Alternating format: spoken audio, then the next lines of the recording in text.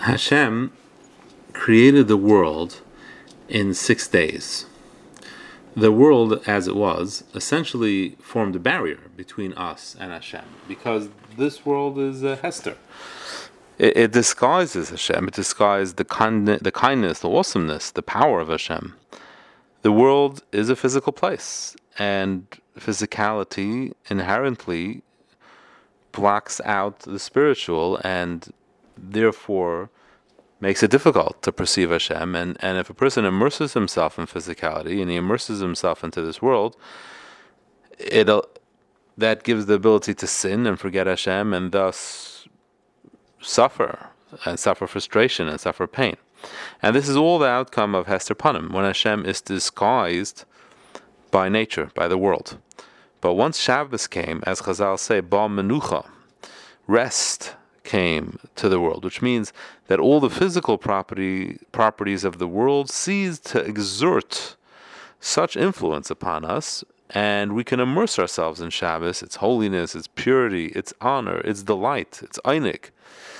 And through doing that, then we effectively begin to feel the presence of Hashem through His kindness. So in essence then, Shabbos is the midah of Malchus. Shabbos brings into the darkness of this world the oneness, the dominion of Hashem, which is the Yichud Hashem, which is the purpose of the midah of Malchus.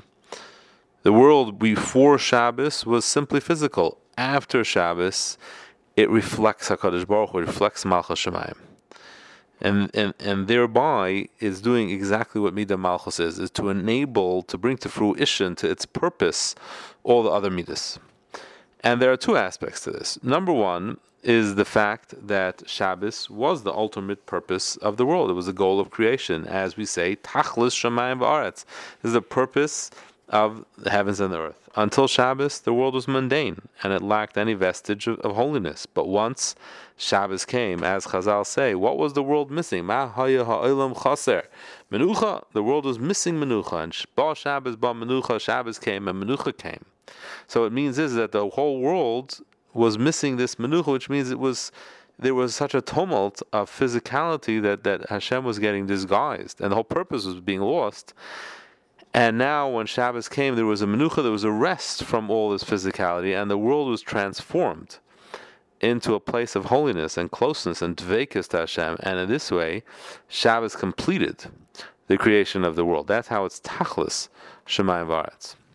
But the second aspect of Shabbos is that not only did it introduce spirituality into the world by enabling the world to be this vehicle that now expresses Kvod Shemayim, but Shabbos also introduced a level of holiness which is more than is possible during the days of the week. It's a unique level of holiness, and this is the concept of Malchus, which we had been explaining, is Keser. It's that a king is above and beyond, a step above the common folk. He can do things that no one else can do. A king is unique, and Shabbos is unique as well. Shabbos brings a Hashras HaShechina to this world, an opportunity to connect to Hashem with dveikus, which transcends what's possible during a weekday.